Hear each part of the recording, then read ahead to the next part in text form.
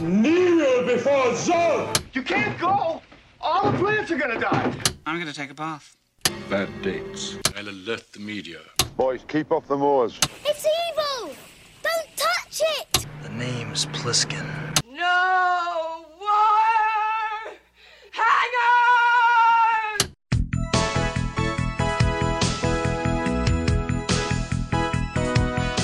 Welcome to Vintage Video, where we're rewatching the 80s so you don't have to. We'll be reviewing every major film release of the 1980s in chronological order, overanalyzing what you've seen and spoiling what you haven't. I'm Patrick O'Reilly. I'm Jesse Bayless. And I'm Richard Wells. And today we're discussing Pennies from Heaven. Released December 11th, 1981, it was written by Dennis Potter, directed by Herbert Ross, and released by United Artists.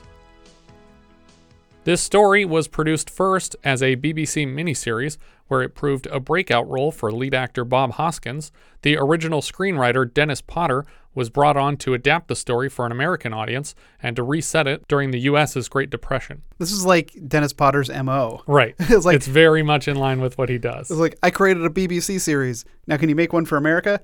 Okay, I guess. Sure. And all the characters are going to sing along to old music. Yeah. To legally adapt his own story to a screenplay, Potter had to buy back the rights from the BBC for low six figures. MGM took the acquisition a step further by barring BBC from airing reruns of the original series for a full decade, and in 1990 it was rebroadcast for the first time. Hoskins was obviously annoyed enough not to have been offered a part in the American adaptation, and doubly frustrated to see his breakout role prohibited from replays for a decade. Steve Martin was a huge fan of the original miniseries and trained 6 months in tap to prepare to take on the role. On a budget of $22 million, it only made 9 back, though it did collect Oscar nominations for writing, costume design, and sound. Bernadette Peters won a Golden Globe for her part. We open on glowing cotton clouds with sunbeams shining through. On the soundtrack, we hear a 1932 recording of "The Clouds Will Soon Roll By" Ambrose and his orchestra. We'll find a silver lining. The clouds will soon roll by. The camera cranes down under the clouds, and from underneath we see a rumbling storm. This kind of reminds me of the opening of Blue Velvet. Sure, yeah. Where you have like the beautiful pristine homes and yards, and as it goes down, you're just like down into the underground. Creepy. There's bugs and stuff. Around. Yeah.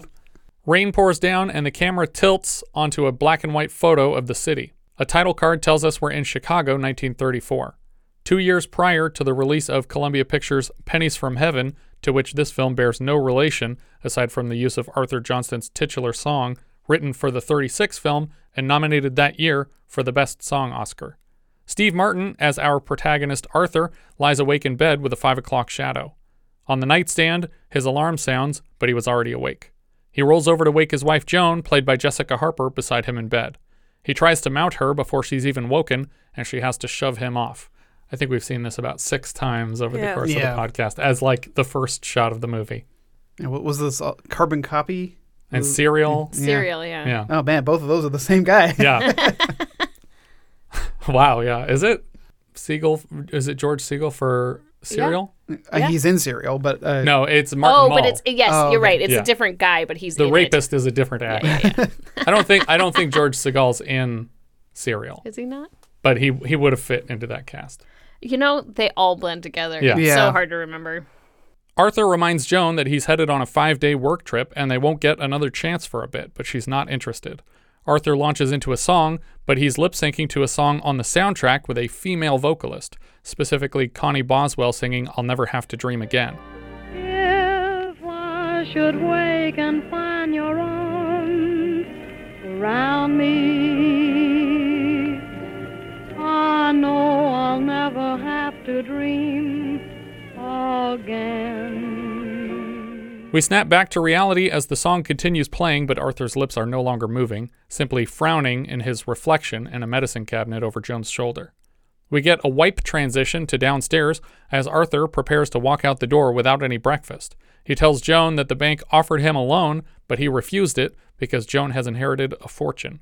She reminds him that he's talking about their retirement fund, and he insists that the business is the best possible investment for it. When she bends over to collect something from a cabinet, Arthur drops his pants and sneaks up behind her. When he is rebuffed again, he chases her around the house this way. Arthur! Birds do it! Bees do it! Little birdies in the trees do it! He finally gives up and finishes dressing. He finds her incapable of understanding the passion in the lyrics of his favorite songs, and she insists that lyrics are not real life. He compares real life to a bowl of dog biscuits. Well, there's nothing wrong with that, if you're a dog. That's what you want. You want a goddamn poodle. On his way out, Arthur implies it's through between them and he isn't coming back. We cut right to Arthur at the bank for probably the first time, seeking a $1,000 loan. The banker suggests putting up his wife's inheritance as collateral, but he refuses, insisting the business model is sound. He wants to start a business selling sheet music. He thinks he can pick the right songs. The banker blames the Depression for the bank's unwillingness to waver in their decision, and Arthur blames the banks for the Depression in the first place. Suddenly, Arthur and the banker are dubbed with another song, Yes, Yes, performed by Sam Brown and Carlisle Cousins. The banker takes on the voice of a young girl, and the two lean together for a kiss at the start of the song.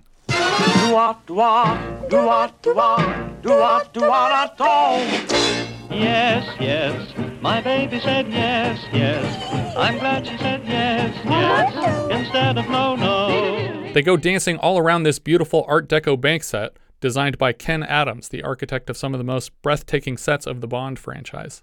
I don't really get this thing that they do in this movie. The musical interludes? Yeah. I love them. You love them? Yes. I hate them. They're actually the only part of the movie I can stand. I don't like anything about this movie, but that's actually not true. I love everything all by itself, but not put together. This whole dance number is great, though. Yeah, okay, so the dance number is great. And I love Steve Martin competently performing the whole dance number, too. Yeah, okay. Fine. I guess if you had this in isolation, it's great. But when you put it in the movie, I really don't like it. Because if they were singing the songs themselves, maybe it'd work a little bit better. But they're literally lip syncing. Yeah. And the reason for that is because it's supposed to be his fantasy world. Yeah, and I guess I get that, but this song needed to come before the rejection. This song is symbolizing him trying to woo the banker, but the banker already rejected and told him to leave. So this happy-go-lucky song... Well, I thought the implication of the song, My Baby Said Yes, Yes, means that he decided to put up her bank account as collateral. Like, she gave him permission to do that. No, he gets rejected here. Well, I just... In the fantasy portion of this scene... Oh. They give him the loan. Yeah. Because we're seeing them hand him bags and bags. I see. Is this the theme of like everything is a happy ending? Right. Because he wants to live in the world of his songs. So he just goes and lives in that world for a while. And then he snaps back to the world that everybody else is in. I guess in most musicals, the music is progressing the story in some way. Yeah, that's true. Or it's telling the story. And although all of these songs feel like they are just a feeling, a moment, like an expression of his emotions in the moment. I agree with you. Some of the songs fit the scene well as a continuation of the dialogue But they're not a continuation. It's just like I just said this sentence and they match. You know? Right. Like it's not really any further information. In the original miniseries, they use way more songs. A lot of the same ones, but way more songs. And they're always very thematically fitting to the scene. I feel like this movie does suffer from that because I think in however long they had to tell this story, they had to cut it down to a certain amount of songs, and they had to pick the ones that they felt fit the story the best. They probably had to pay a bunch of money to use all these songs, which is probably why this movie was so expensive, in addition to all of the insane set pieces. Yeah. Well, see, and that's why I think like the Singing Detective film does it a little bit better, because the Singing Detective film isn't an adaptation of the miniseries. Right. It's an adaptation of the guy who wrote the miniseries, the novels and the miniseries, basically about Dennis Potter. And I will say, though, as much as I do like the musical numbers in that film, they also seem kind of like they don't make a lot of sense. Fit well. Yeah. I mean, they're fun and they're interesting, and the sets and the choreography and all the movements are really great. But in the end, they are just his flights of fantasy. Right. And they don't progress the story. Yeah, I think the point here is mostly to juxtapose his fantasy world to the grimy, gross Depression-era Chicago backdrop. The message of the song seems to be that Arthur has changed his mind and accepted a loan using his wife's account as collateral, and he's handed bag after bag of huge silver coins by a row of tellers. So many, in fact, that he collapses to the floor, spilling them everywhere. We get a coordinated dance number from hundreds of lady tellers tap dancing across the central floor of the bank. We see Arthur's face on a $100 bill, and then he leads the dancers through the bank's main hall. We cut from the fantasy musical to Arthur driving a stretch of road and slowing to stop beside a hitchhiker, only to wave and continue driving. He backs up again, collecting the stuttering man and officially offering him a ride. Now, he doesn't actually say anything. Well, I think that maybe he does, and we're just not meant to hear it. Right, but in the BBC miniseries, you hear him call something after Arthur driving away. And so when he backs up, he's like, what did you just say? But in this movie, it seems like he's just picking on the guy again because he didn't say anything. Yeah. Is this movie rated R? Yes. I would say it must be because of the nudity and stuff. Yeah. But, so like there's no reason he couldn't have said something. Right. He asks the man what's in his case and assumes he's joking when he answers a piano until he specifies a piano accordion. The man claims to make a living with his music, and Arthur is intrigued. We cut to a music shop where Arthur is trying to sell sheet music for Albert von Tilser's Roll Along Prairie Moon, which was actually a successful song in 1935, so maybe Arthur knows what he's talking about. Von Tilser's best-known work is his 1908 composition, Take Me Out to the Ball Game. The shop owner is unconvinced of Arthur's merchandise, and a woman named Eileen, played by Bernadette Peters, comes in, interrupting the pitch with a request for choir songs for students. Arthur is enchanted by her and kicks off another song, Bing Crosby's Did You Ever See a Dream Walkin'? Did you ever see a dream walking? Well, I did. They dance around the store until the song ends, and they part ways in reality, having shared only a glance. The shop owner promises to send the item along to her and collects a name and address for delivery. She gives him the address of the school she works at, though, not her personal address. She leaves, and the shop owner gives Arthur a knowing smile. You know what she needs, don't you? Arthur is offended on the woman's behalf. Outside, Arthur watches the woman cross the street and hand the stuttering hitchhiker a tip for his music. His reaction is a little overenthusiastic, and he scares her away. Arthur shouts at his passenger for creeping her out. Shut up, you fool. But then they touch hands as if in silent apology. Now, in the BBC miniseries, the guy literally breaks into tears and Bob Hoskins hugs him because he feels so terrible about what he just did. Because in the BBC miniseries, Bob Hoskins is playing a human being. But in this movie, Steve Martin is playing a serial killer. I don't understand this character. He's a serial killer who doesn't kill anybody. But he's a maniac. Every time he's looking into the camera, outside of the fantasies, he's a complete psychopath, and I cannot read him at all. It's so bizarre. I can't even fathom why Steve Martin would take this role if this is what he thinks it is, or why he's playing it this way. I think he thought he was taking a huge dramatic swing that was the complete opposite of the jerk because he didn't want to be the jerk forever. And I feel like it is 100% the complete opposite. But putting Bernadette Peters in here doesn't help. Yeah. Nobody plays a redeemable character in this movie. Yeah. None of them. Later, it rains on Jimmy's diner. Inside, Arthur buys the man a meal and then offers his own when the man is clearly still hungry. In his gratitude, the hitchhiker launches into Arthur Tracy's 1936 recording of the titular song, Pennies from Heaven. Every time it rains, pennies from heaven. The diner wall slides out, allowing the singing man to step out into the rain and tap dance in the downpour. As he dances, a shower of coins plink endlessly from the sky around him. They seem to roll impossibly back and forth across the floor, and the pennies in this scene are actually hundreds of thousands of penny-sized sequins. Yeah, I was thinking it had to be because that would hurt. But also the way that they're fluttering and bouncing and reflecting the light, it's pretty great. Actually, this one I really liked the aesthetic of this one, and I think the choreography was really great. Yeah, and his dancing, and you can tell he's a dancer. He just has a dancer's form. But honestly, the coin thing was confusing me because it almost looks like it's playing in reverse because of the impossible momentum of these coins. Right. Well, I feel like there's also must be some fans or something blowing them up from the ground. Because they're going both ways across the stage, but they just keep going the whole way across. And it's like, how is this possible? The man re-enters the diner just as the song ends. Arthur starts to talk to him about Eileen, and when the man smiles, Arthur is embarrassed and stands to leave, offering a parting quarter to the man for a bed tonight.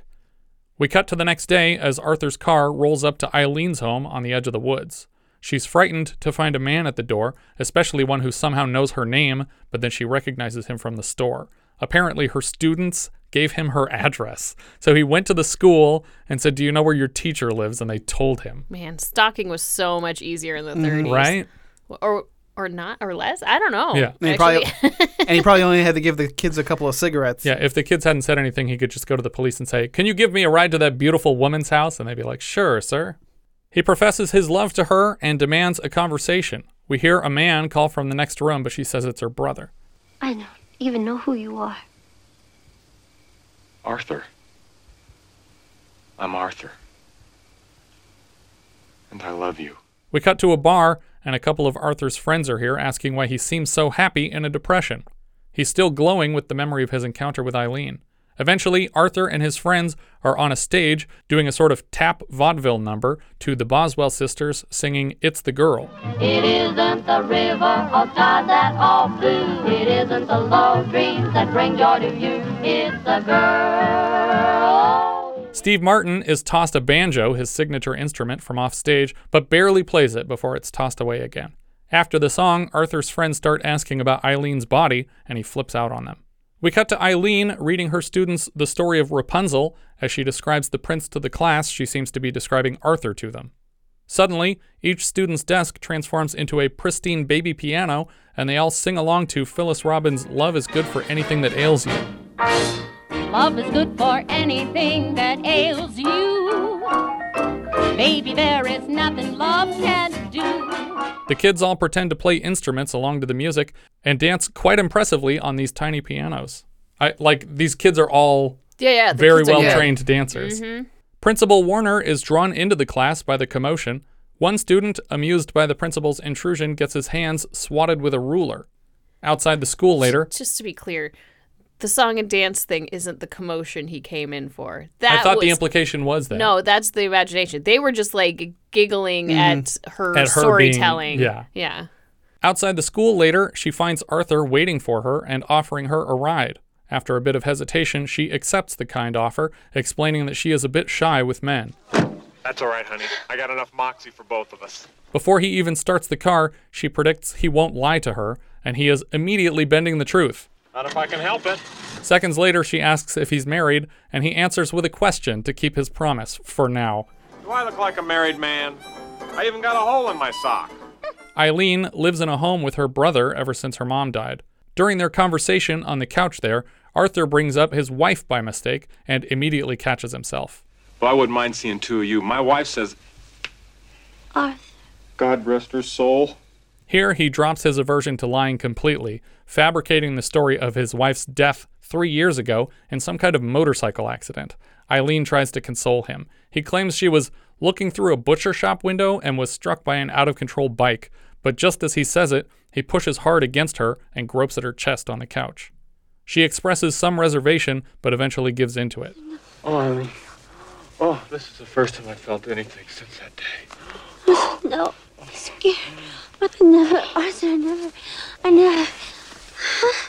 We cut back to Arthur's home with Joan as he arrives late one night. Joan was sure he was never coming back and is desperate to win his affections now. I've even put lipstick on. What do you mean you always put lipstick on?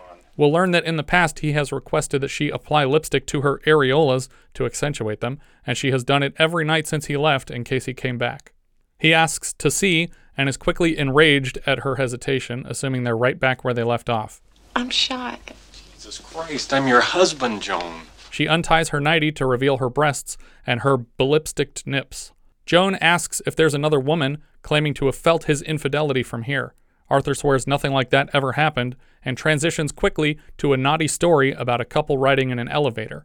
They bribed the operator to stop between floors and look away for 5 minutes, and Joan can't even hazard a guess as to why. When Arthur explains that the couple intended to make love, Joan is disgusted by the story, which is clearly not the reaction he was hoping for. Arthur sings in another fantasy to a song from the radio, but never even goes into the song full strength because Joan cuts him off. not understanding his movements around the house. He tells her to wash off the lipstick because nothing's happening tonight. The next morning, we learn that Joan has loaned Arthur the money to open a record store because it's a more sound business model than his previous endeavor. She thinks Arthur is keeping a woman's secret from her and sings her first song of the film, Dolly Dawn's It's a Sin to Tell a Lie. Be sure it's true when you say I love you. It's a sin to tell a lie. The song actually reminded me a lot of Cinderella's A Dream is a Wish Your Heart Makes. Like the chorus has very similar intonation. A dream is a wish your heart makes when you're fast asleep. Joan rises from the bed and approaches Arthur as he shaves and raises a pair of scissors in a stabbing gesture, but when the song cuts out, she's back in the bed unarmed. We cut back to Eileen's classroom sometime later, and Mr. Warner is visiting again as the class lets out. He has gathered that Eileen is with child, and he obviously can't keep her employed at the school, unwed as she is. It would be a scandal. He wishes her well and forces a stack of cash in her hands as a condolence. Alone in her classroom, she calls out to Arthur. Oh, Arthur, where are you? And we cut to Arthur's record store. Nobody's bothering to come inside, and Arthur is distracted by the models in fur coats upstairs from the clothing store across the street. The image here is framed specifically to emulate Reginald Marsh's painting, Hudson Bay Fur Company, from 1932. Are those real people that are just modeling Yeah. in the windows? Yeah, and I think it was a real thing that they used to do. Just It was have like people wander having back and forth before mannequins were invented. But it seems like it would be much harder to see people on the second floor, especially if you're walking by the building. Well, you light them so that you can see them from a block away as you're walking down the street. Okay, but if you're walking right at the building, you can't see them at I all. want a good close up of that coat. Oh, I can't because they're on the second floor. Unless you stay exclusively within 3 feet of the building, then you would have seen them already. It's supposed to draw people into the store. The people who are already there. I think if you were walking on the same side of the street as that place down the sidewalk, you would not have seen them at all. That very narrow minority of people will miss out on half fur the dance. people who are walking down the street. Half of them are coming from the south and turning exactly west. No, it's on a street. It doesn't matter, guys. But you can see it from every direction. Not from below. You can't. From all directions. I agree with Richard on this one. Well, then 2 of us are wrong. Arthur jumps in his car to drive back to Eileen in Galena, Illinois. On the way, he stops to question his insane actions and smokes a cigarette under a bridge. He notices a girl walking slowly through the shadow of the bridge and eventually deduces that she is blind. He tells her that she's incredibly attractive and offers to assist her in walking home, but she tells him she needs no help. Yeah, he puts his hand on her. Yeah. And I was just like, everything you do is terrible. Yeah. And in the Baba Hoskins scene, it's a little bit more like sweet, like, oh, this is kind of a scary area. The ground's really uneven. Like he seems like he's being really sweet and caring and she appreciates it. But then he says the same like nasty shit after she's all the way past him. I don't know what I'd do. I'd take your knickers off. But she hears him. Because she's got better hearing. Yep. Actually, Arthur's nicer here because Arthur just says something like, you're the most beautiful woman I've ever seen, and I'm sorry if I shouldn't have said that, or something like that. After Arthur leaves, we get a tight insert of the blind girl stepping over Arthur's crumpled Camel cigarette pack in the dirt. And I was like, why would they do that? And I was like, okay, this is going to come back later. That's not something important to this scene. That wasn't just, oh, look how fancy we can get. Put our camera close to an object. It's Chekhov's cigarette. Yeah. Arthur resumes his driving, and we see him parked outside Eileen's home again. She demands some straight answers, starting with whether or not he's actually married. His reticence to answer is all the answer she needs. She tells him that she's pregnant and fired. She tells him that she requires financial assistance to survive this time. She asks for his address, and he scribbles something on a pad of paper and slips it to her. Even as upset as she is, she tells him she understands why he lied. I wanted you see. Did you? Oh, yes. And you still do, don't you? He's shocked by her understanding, and he tells her the same elevator story, and her response is everything he wanted before. Do people do things like that? Like what, Eileen? Well, Make love in an elevator. You mean like kissing, do you? Oh, that all. Oh, Eileen, that's a good girl. You knew what I was talking about. Would you ever do that? What they did? Between which floors, Arthur? Eileen sings along to Helen Kane's I Wanna Be Bad, and we get a montage of the two of them engaging in all sorts of public debauchery. Let a lady confess I wanna be bad. Kane is better known for another wannabe song, specifically I Wanna Be Loved by You, and the boop boop be doo in both songs were a clear inspiration on Fleischer Studio Animation's Betty Boop character. But I still got it, Eddie. Boop boop be doo. Take your knickers off. An elevator even comes down in the middle of Eileen's kitchen for them to enjoy themselves in. They kiss as the song ends, and we dip to black before coming back up on the accordion player eating a can of beans under a bridge. A familiar bridge. The passing blind girl trips over him, and he gathers quickly that she can't see. He offers her some of his gross food, as she's clearly disinterested. She tries to pull herself away, and he grabs her tight. Leave me alone. You can... Leave me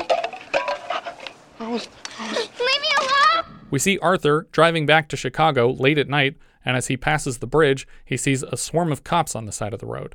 He doesn't want them to recognize him if his wife should ask where he's been, but one of the cops finds his quick departure suspicious and memorizes his plates. Well, because he starts to come to a stop. Yeah, he pulls over by then. Because he's confused by what it is, but then he sees the cop looking at him, and he's like, well, if I tell her that I never left town and I got stuck late, then she's going to know I'm lying if this guy has testimony against me.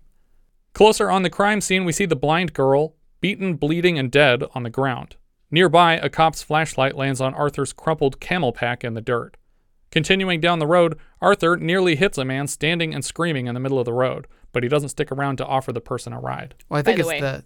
Oh, I was going to say it's a camel cigarette pack as opposed to just he likes running and he carries a camel pack. Never mind. Right. Yeah. It's not full of water.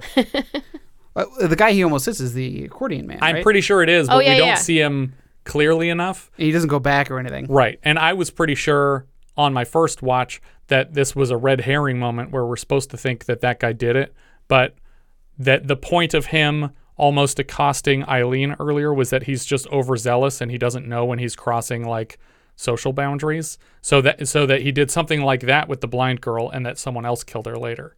So I thought the point was going to be that he didn't do it and maybe that Arthur did do it somehow. Because he seems like such a fucking psychopath in this movie. It's just like everything out of his mouth just makes me so angry. And this won't be the last time that he almost hits something. Or Right. potentially does hit something. Yeah, and he might be imagining it next time. We don't know. Arthur looks sickly pale when he gets home, and Joan is worried about him. He tells her he must be good from now on. You gotta change. Gotta be good. We see Eileen arriving at the address Arthur scribbled down, and it's just an empty alleyway. He's tricked her again, with no intention of supporting her or their child. She wanders to a nearby pool hall where Christopher Walken, as Tom, is shooting pool. Eileen tries to buy some lemonade at the bar, and Tom suggests a mixed drink. Have a drop of gin in that, honey. Tom says he'll pay for it, but the bartender gives it to her for free, hoping she will avoid Tom, but he comes on hard. She asks for a $5 loan, promising to pay it back. She claims her name is Lulu, and she lets him buy her a meal. Another song begins, and at first it looks like Walken won't even lip sync because he's just talk singing the first couple lines, but then he goes fully into it for Irving Aronson and his Commander's rendition of Let's Misbehave. We're all alone, no chaperone can get our number. The world's in slumber, let's misbehave. And he strip dances all over the bar. It's incredible. It's really great. Christopher Walken is like contractually obligated to dance in like every movie, which makes me very excited for the second part of Dune. Yeah.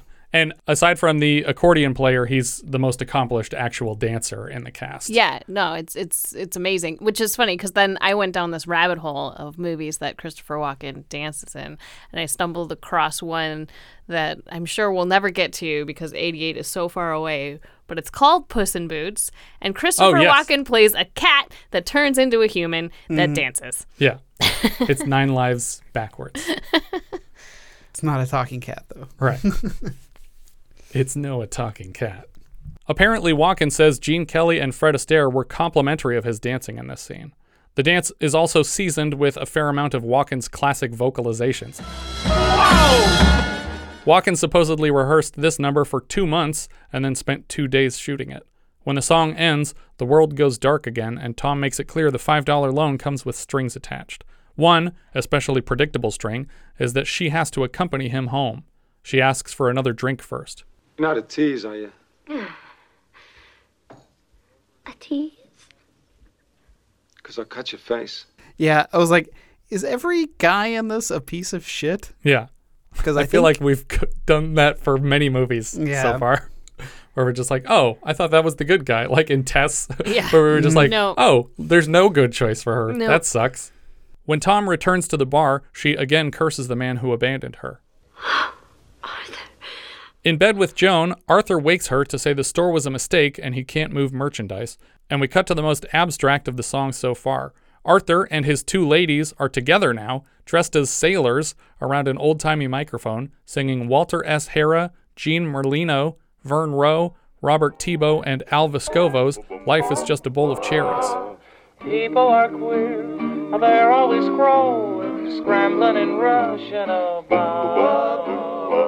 Why don't they stop someday? We cut to the record store closing for the night as Arthur leaves. He hears Eileen laughing nearby as a man kisses her up and down the neck. We cut to the 2 of them seated in a diner late that night, composed as a recreation of Edward Hopper's 1942 painting Nighthawks. Do you guys recall the last time we discussed Nighthawks? Was it Nighthawks? That's right. I know I can't rely on you, Arthur. Not for anything. That's right. Blame it all on me. Reminder, if he hadn't bumbled into her life, she'd still be an elementary school teacher back in Galena, and now she's an abused Chicago prostitute. She isn't even insulted by the retort and just laughs as Arthur admits right away that it was a dumb comment. Oh, Arthur. I know. I can hear myself say things sometimes. Kind of a washout. She tells him she got rid of the baby. The cost of the DNC, on top of new clothes, drinks, and a place to stay, has put her $200 in debt to Tom. Arthur wants to know where they can find the world from song lyrics, and not this sad shithole. He leads her into the record store, where they decide that they belong together, and I'm already certain this will mark the 3rd time he feeds her a shitty excuse and disappears. In fact, I thought maybe the reason it was so dark in here was because this isn't even his record store but a competitor's, but that's not the case. Arthur says he can't afford to run away with her, and she tells him she knows how to make money now, and he's quickly sold on the plan. He's so angry about this vinyl cage he's built for himself that he starts destroying the merchandise to symbolically shed his married life. They make out on the floor and then disappear into the night together. Cops show up to Joan's door, and she assumes her husband has been killed because he's so fucking annoying. They tell her that Arthur and a prostitute destroyed the store after hours last night, but that's not all. They ask if he was some kind of sex freak, and she mentions the lipstick nipple thing, and that Arthur asked her to stop wearing panties. They ask her about the night he drove to Galena, and all she can recall is how horrified he looked when he got home. Well, okay, so yes, she mentions the lipstick, and then she mentions underwear, but the police officer keeps prodding her. Yeah. It's like, what kind of underwear? What undergarments are you talking about? Like she's like, you mean like your bra? And she's like, lower. Yeah, it's like... He's getting off on it. Yeah, it's like, you know what she meant. Yeah. You just want to hear her say it. The cops ask about the night Arthur drove out to Galena, and all she can recall is his horrified look when he got home. He said, I gotta change. I gotta be good. Then, as soon as she remembers this, she makes an unorthodox request of the police. Cut his thing off. I want them to cut his thing off and bury it. Yes, ma'am. We cut to Eileen's new apartment where she and Arthur are struggling to make ends meet. She reminds him that she was provided for before he showed up, and he still won't accept the blame. But she doesn't even consider it an offense. No. I'm glad you did. When you made love to me, I saw things differently. When she said, I know how to make money, she was talking about prostitution. Yeah. It's like, but he thought it was like, oh, you're going to go teach some people on the street about Rapunzel? Like, you know about stocks? Perfect. She's sure their time is up soon, and she's mad they won't get to enjoy more of it. She leaves the place to earn some cash for them, and apparently Arthur is still grappling with the reality of living with a prostitute. Back at home, Joan overhears the convincing evidence against her husband in the case of the murdered blind girl.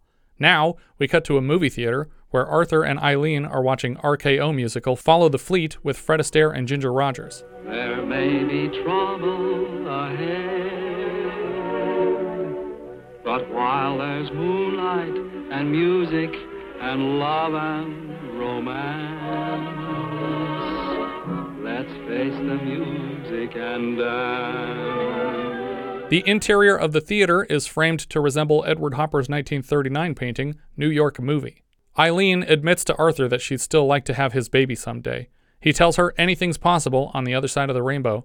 Arthur and Eileen stand in front of the screen and dance in unison with the characters projected over them for a moment. Suddenly, Arthur and Eileen are on an exact replica of the old RKO stage, assembled again by master set designer Ken Adams. They perform the rest of Fred Astaire's song, Let's Face the Music and Dance. Apparently, Fred Astaire was particularly insulted by the film's audacity to recreate this scene. And it ends differently than it does in the film. At the end of this version, a row of male dancers in top and tails with canes bow in front of them, and the canes rise behind them vertically and impossibly long to simulate the bars of a jail, and Arthur and Eileen find themselves trapped behind them. Coming out of the theater, it is now pouring, and the image of them standing beside the marquee is meant to emulate Reginald Marsh's 1936 painting, 10-Cent Movie. On the street, they overhear a disturbing newspaper headline shouted by a nearby newsie. Extra, extra, Chicago song salesman hunted in blind girl's murder. Extra, extra, read all about it. Chicago song salesman hunted in blind girl murder. Chicago song salesman hunted in blind girl murder. Song salesman hunted in blind girl murder. As they drive home, Arthur assures Eileen he had nothing to do with it, and she knows it's beyond him. He presumes going to the cops is a suicide mission, so he plans to flee. He swerves the car suddenly to avoid a black cat in the rain and skids to a stop under a bridge. His emotions catch up with him, and he sobs behind the wheel. Eileen leaves him there. This is not what she signed up for. Yeah, and I thought, oh, thank God. Yeah. Get out of the car, leave this guy. Never talk to him again. And that's the end. Nope. He follows her and asks if she loves him, and she says she will as long as he wears a happy face. He asks if she'll make love to him in the car right now, and she agrees. The next morning, the car's still there, not starting, and it's the same bridge where the girl died. Arthur tries in vain to fix the car, and right on cue, the cops show up. They recognize him immediately, and he makes a run for it. They tackle him right where the girl was killed, and we iris out to Arthur with his head in a noose, just as he predicted. Eileen watches the sentence carried out from the second-story window of a nearby building. Arthur's final words are the spoken lyrics of the titular song. Tears swell in his eyes. Every time it rains, pennies from heaven. Even as he says the words here, I can't help but interject the words from the Louis Prima cover. Shooby-dooby. Don't you know, each cloud contains pennies from heaven. Macaroni! But they're not in this version. Right when you'd expect him to be killed, he comes running up to Eileen somehow. Arthur, what are you doing here? Whoever said you could stop a dream? We couldn't have gone through all that without a happy ending. The two of them are joined by hundreds of dancers for a cover of Billy Hayes' The Glory of Love. That's the glory of love. The camera floats past a rainbow back into the sky where we started the film, and beyond to the sun and a blue sky. The end. I was really hoping for just his legs to drop down into frame. And just be hanging there? Yeah, just his legs, just to drop down into frame and then cut to black. Yeah, I mean, I kind of wanted something that indicated, like, this is clearly his last fantasy here. Right. And the biggest change from the BBC version to this version is that while they're on the run, they stop at a farmhouse to beg for food, and the farmer refuses them, but they decide they're going to spend the night in his barn. And then the next morning, he comes at them with a shotgun, and he makes them have sex in front of him. And then Arthur takes the gun away from the guy, and then Eileen takes it and shoots the farmer in the chest and kills him. And Arthur's like, what the fuck did you do that for? And she's like, now we have a farm and a barn, and we'll be fine. and their plan was to live there. And like in the next scene, they're just like a married couple that live on a farm. But then they're driving into town one day, and the car breaks down, and the cops find them. So she's actually the murderer of the two of them. But the whole 6-episode series is available to watch on archive.org. and they're like an hour and 25 minutes each. It's like they're I'm very good. long, but it's enjoyable. I definitely think the Hoskins version is better than this version, but I like this version. I love the production value of all the fantasies and everything. I have such a hard time with this movie because literally everything by itself is great. Yeah. These are some of my most favorite actors in the world here. Right. And I don't like any of these characters. And the sets are great and the dances are great. Like all of that stuff is great, but you put it together and it's bad. Yeah, I felt nothing for anybody. Like I was like, I don't care what happens to any of these people. I don't like seeing Steve Martin play this kind of character, and it's not the first time he's played this kind of character. Yeah. And the jerk was a jerk also, like in addition to being an idiot. Yeah, I mean... But he's not this mean. Yeah, he's not like this. He's not like just weird sex assault kind of creepy. Turning school teachers into prostitutes by impregnating them and leaving them. But yeah, so like I was like every time like something bad happened to him, I was like, good.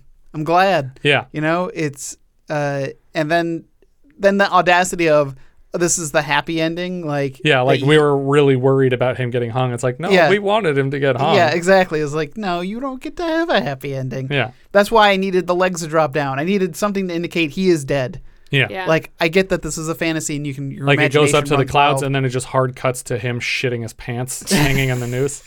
Just like a brutal hard cut to him actually hanging in the gallows. Yeah, or just like the close up on the rope going taut. Yeah. You know, just like I just need to know he's no longer alive. Right. That's how much I hate this character. Sure, that makes sense. What are we thinking? Thumbs up, thumbs down? I'm giving it a thumbs up because I really do love the production value of the dance numbers. I do think that whether it's Steve Martin's fault or Herbert Ross's fault, that the performance from the lead here is weird and doesn't work because he should have been playing a straight human and not this psychotic caricature of a person during the Depression. Like, you could be a character when you're doing the dance numbers and the fantasy part, but in the real world stuff, he needs to exist in the real world too. I mean, he probably is actually playing closer to a 1930s man. We just don't like that. Yeah, maybe that's the problem. Yeah, I Instead, mean, it turns out those people were awful. It's probably pretty authentic, but that's terrible, and I don't enjoy it. I have to give it a thumbs down. It's a thumbs down from me. The musical numbers and the sets couldn't save it. Like, I think that they were great. And if you were to put on any one of those musical numbers, I'd say, wow, this is really well choreographed. This is a really beautiful sequence. Too bad it had to be interrupted by the rest of this movie. These terrible scenes. Yeah. Yeah. I mean, I think that it was just missing, like, even Bernadette Peters' character, like, wasn't super redeemable in any of these moments. Where it's just I also kind of hated that the only character that seemed really wonderful, the homeless accordion player, is a rapist and murderer. Yeah, like, it's like, why? Why did you have to do that to the only character that anybody liked? Yeah, well, and then even his wife, you're just like, okay, totally on her side of he's being too aggressive sexually with her and not understanding. And then she got real weird at the end. Well, I mean, she was angry and deservedly so, I would say. But the way we start their relationship in this film, there's no way that these two people would have ever gotten married. Unless it was literally just a sugar mama situation where he was like, oh, your dad's rich? I'm going to hang out with you until your dad dies, and then we'll be rich, and then you can die, and then I'll be rich. But the Bob Hoskins relationship with his original wife at the beginning of the story feels more like an actual marriage. It feels like two people who have spoken to each other on purpose before. And they laugh at each other's jokes occasionally. Well, what I thought this movie was going to be, it's pretty funny, my imagination of how this movie was going. Because, like, he's a sheet music salesman, and he's like, people don't understand the music like I do. I was like, then he meets an accordion player. He's like, and he's like, keeps talking about his band. It's like, he's going to find all these, it's going to be like a Slumdog Millionaire, but with band members, and he's going to create a great band. I had a whole movie in my head, too, that was nothing like this, and it was like... They keep driving all the way out to Los Angeles. Oh, it was like Singing in the Rain meets The Music Man, and this was none of that. Yeah. But I did love the titular dance number with the accordion player just sort of doing one of those flowy standing in place dances as all the coins rain down around him. It's just really beautiful cinematography for all of that. What about Letterboxd? So I have it at 135 out of 169. Okay. Not great. It's below All the Marbles and above Dawn of the Mummy. Okay. Despite all the stuff I've said, I actually don't have it that low. I have it at 83, which puts it below Buddy Buddy, but above They All Laughed. Okay.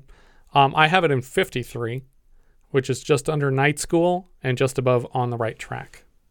We are all over the place on this one. Quite a variation. Like I said, our director here was Herbert Ross. Before this, he directed Goodbye, Mr. Chips, The Owl and the Pussycat. T.R. Baskin played again Sam, The Last of Sheila, and then to greater acclaim, Funny Lady, Sunshine Boys, The Goodbye Girl, and so far on the show, Nijinsky.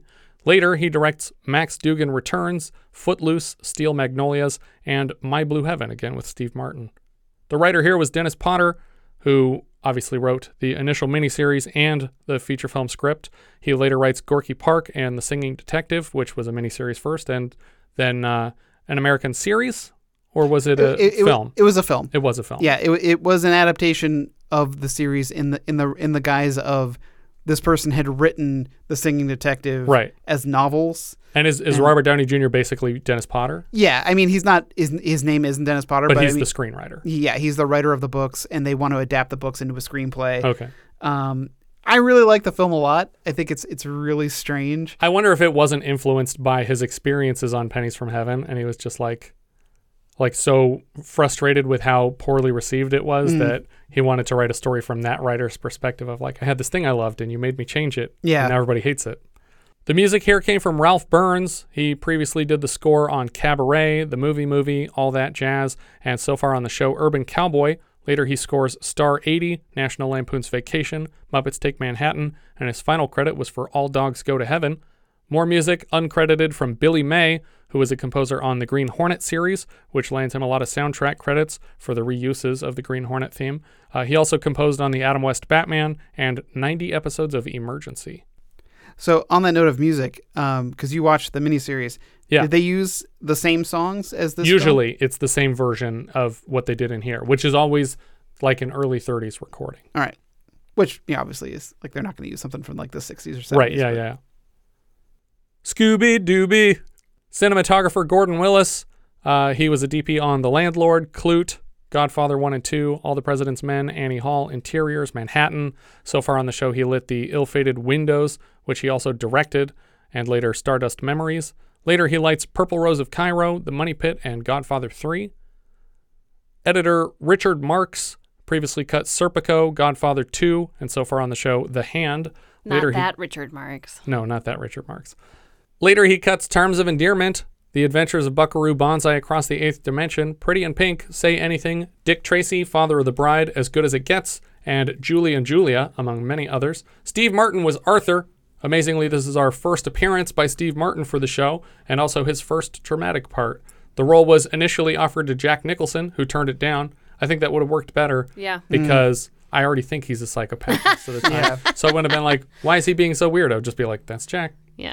And this kind of had that Postman Always Rings Twice It did, vibe. but he probably was like, I just did this for Rafelson. You sure? Yeah. You sure you want me to do it again? Before this, Martin had appeared in Sgt. Pepper's Lonely Hearts Club Band, The Muppet Movie, and The Jerk. He also made regular appearances on Saturday Night Live and the regular talk show circuit.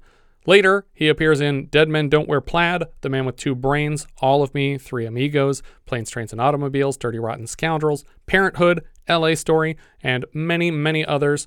Most recently, he can be found on Hulu's Only Murders in the Building, which I think starts season 3 soon, or has it already started? I think it already started, yeah. I love his bit in Sgt. Pepper. Yeah. Doing Maxwell's Silver Hammer. It's such a great sequence. Yeah. I've never seen that one, actually, but I should check it out. Bernadette Peters is Eileen. She and Martin were in a relationship together at the time after appearing together in The Jerk. We saw her last as the warden's secretary in the original The Longest Yard. She was also in Mel Brooks' Silent Movie, and she's back right around the corner opposite Andy Kaufman in Heart Beeps. Next season, we'll see her in Annie and later Pink Cadillac. What are you laughing at? Because Heart Beeps. The way I say Heart Beeps every time? You really stress beeps.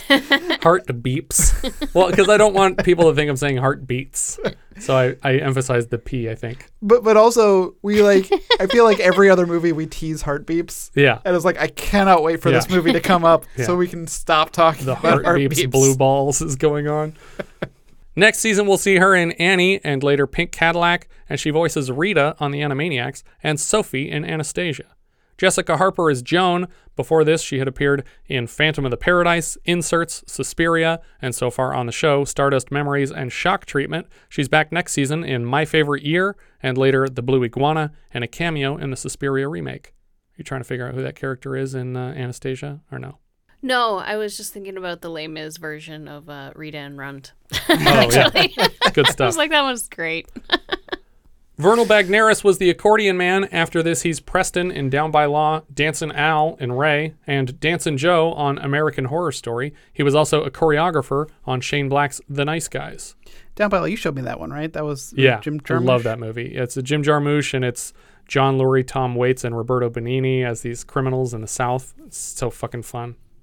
I think that might actually be my favorite Jim Jarmusch movie. Mm. John McMartin played Mr. Warner. Before this, he'd appeared in one of my favorite films, 1,000 Clowns, and All the President's Men. We've seen him so far, mostly as bad guys. He was the corrupt senator in Brubaker, and the man trying to convince Travolta not to mention the prostitute in the candidate's car in Blowout.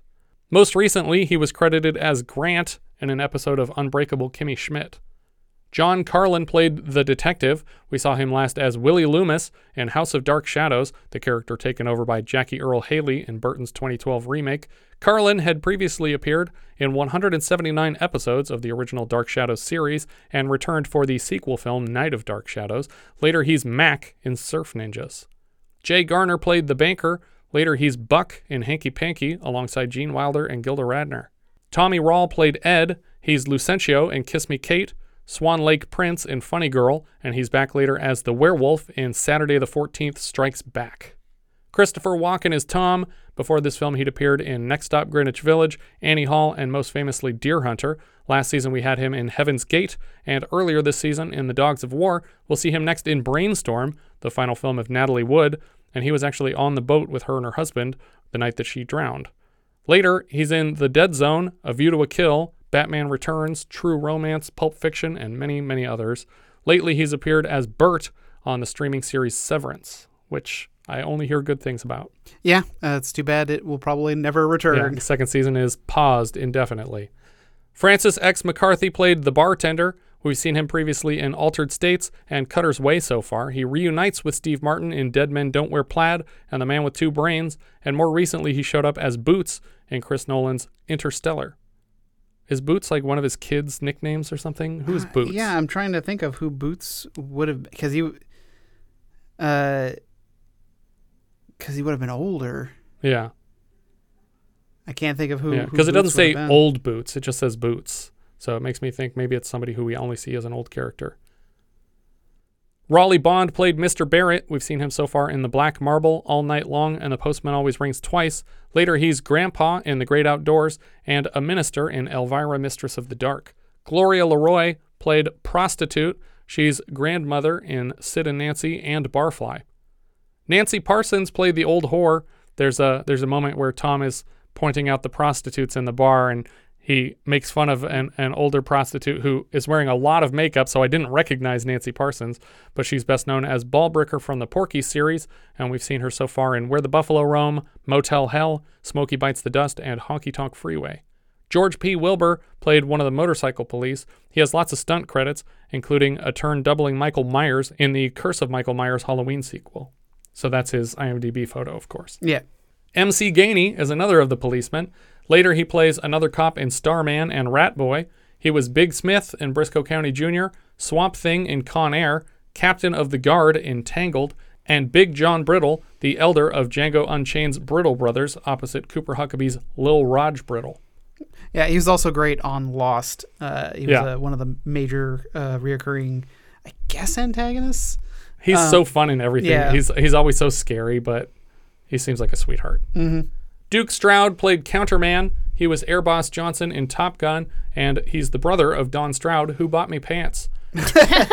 William Frankfather was a pool player. He was Whitey Jackson, the albino villain of Foul Play. We saw him last season as the Friar in Inside Moves. He was Barney in Target MacGyver, Schwartz in Harry and the Hendersons. He's a government liaison in The Rocketeer, Mr. Franklin in Death Becomes Her, and Sonny Red in The Adventures of Briscoe County Jr. Sorry, why did he buy you pants?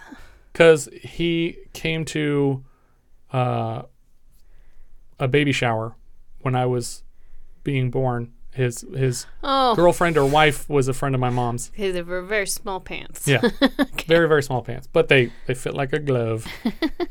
So I was wearing them wrong, obviously. They were very small. They fit on my hand. Will Hare played Father Everson, most famously Pa Peabody in Back to the Future, or Grandpa in Silent Night, Deadly Night. We saw him last as Dollars in Enter the Ninja, the old guy who's like selling information and porn. Yeah. Twink Kaplan played another bank customer. We've had her in small roles for Falling in Love Again, Underground Aces, and Under the Rainbow, but she's probably most recognizable as Miss Toby Geist in Clueless. Joe Ross played Bank Teller. He's Cement Man in Pete's Dragon. So when Pete first comes into Passamaquoddy, he's just trying to do like normal things, but Elliot keeps trying to duplicate it. So like Pete runs his hands across the fence, so Elliot just totally destroys the fence. It, yeah. And Pete tries to avoid the wet cement by walking on the curb, but Elliot walks through it. And you get these big dragon footprints. Yeah. Last credit here is Conrad Bachman, who is uncredited technically in the film, but he played Jim the Doctor in Tremors. He's the doctor of Perfection, Nevada. Could be a geyser. They stink like that. He's so great. I think that's everything for Pennies from Heaven. If you have any thoughts you'd like to share, you can find all our socials at linktree/vintagevideopod. Because this is our first episode of the month again, I wanted to remind our listeners about our Patreon campaign. We'll always be free, but if it's worth it to you, $5 patrons get a shout out on the show, a monthly exclusive reviewing a title from the 70s, and a hand in choosing each month's film. Joining now unlocks 44 full-size 70s reviews, and for September of 1973, our $5 patrons are choosing between the following 11 titles. Badlands, Terrence Malick's period crime drama about young love between a 25-year-old garbage collector murderer and a 15-year-old girl. It stars Martin Sheen, Sissy Spacek, and Warren Oates. Charlie Varick, Don Siegel's neo-noir actioner about a man whose wife is killed during a bank robbery, so he makes off with the loot. It stars Walter Matthau, Andrew Robinson, Joe Don Baker, and John Vernon. Don't Look Now, Nicholas Roeg's occult thriller about a married couple grieving the loss of their daughter while working on the restoration of a church in Venice. It stars Julie Christie, Donald Sutherland, and Hilary Mason. The Iceman Cometh, John Frankenheimer's adaptation of Eugene O'Neill's 1939 play about a collection of social drinkers and their sober compatriot with a dark secret. It stars Lee Marvin, Frederick March, Robert Ryan, Jeff Bridges, and Bradford Dillman. Jonathan Livingston Seagull, Hal Bartlett's adaptation of Richard Bach's novella about a seagull trying to beat his own airspeed record to impress his fellow birds, only to be banished from the flock. It stars James Franciscus, Juliette Mills, and Hal Holbrook. Mean Streets, Martin Scorsese's crime drama about a young man named Charlie trying to protect his reckless friend Johnny from his own hot-headed loan sharks. It stars Harvey Keitel, Robert De Niro, and David Proval. Lady Frankenstein, Mel Wells' Italian horror film about the daughter of Frankenstein continuing his work in the wake of his death by monster. It stars Joseph Cotten, Rosalba Neri, and Paul Muller. The Outfit, John Flynn's neo-noir crime film adapted from the third novel of Donald E. Westlake's Parker series, previously adapted by Godard into Made in USA and John Borman's Lee Marvin vehicle Point Blank, remade more recently as Payback with Mel Gibson. Outfit stars Robert Duvall, Karen Black, Joe Don Baker, and Robert Ryan. The Paper Chase, James Bridges' comedy drama adapted from John J. Osborne Jr.'s novel of the same name about the experiences of a first-year Harvard Law School student. It stars Timothy Bottoms, Lindsay Wagner, and John Houseman. Tales That Witness Madness, Freddie Francis's British horror anthology film that tells the stories of 4 disturbed patients in an insane asylum. It stars Donald Pleasance, Joan Collins, Kim Novak, and Jack Hawkins. And The Way We Were, a Sidney Pollack rom-dram about a couple misaligned in their politics and their difficulty resolving these differences. It stars Barbara Streisand, Robert Redford, and Bradford Dillman, each of which celebrate their 50th anniversaries in the month of October. Thank you so much for listening, and I hope you'll join us next time when we'll be discussing Rollover, which IMDb describes like so. The wife of a murdered petrochemical company chairman and a banker investigating the liquidity of his new bank stumble upon an international financial scheme that could lead to global economic collapse. We leave you now with the trailer for Rollover. I checked the inflows to 21214. It isn't against the law. It isn't even a conspiracy. I'm still not sure I trust you, you know. That's a perfect partnership. Orion Pictures presents Jane Fonda, Chris Christopherson in an Alan J. Pakula film. Rollover. Money, capital, has a life of its own. It's a force of nature, like gravity, like the ocean. It flows where it wants to flow. There are risks involved. I've never been afraid of risks. They make the rules, and they can break them.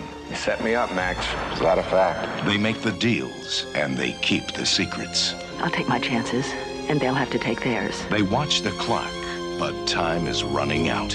Sell dollars. We've got $100 million to dump. Rollover. Come up with a $500 million, they'll take you seriously, all right. I feel like a beggar asking them for alms, and I hate it. That woman is not going to negotiate any deals for this management.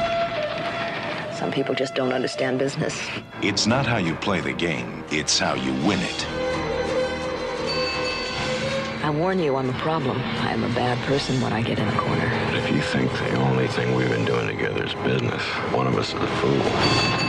Buy yen, sterling, francs. Give me 5 and 20. Okay, at 40, I'll sell you 2. 40, 50. Sell 5 and 40. Quite a wobble in 21214. I have to know if the bank is rocky, losing money.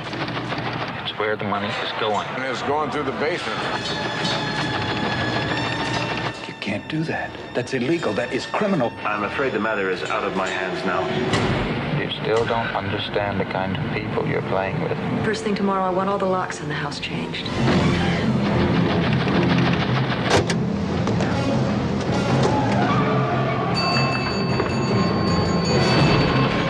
They're rolling over 90 million! The most erotic thing in their world was money. Rollover.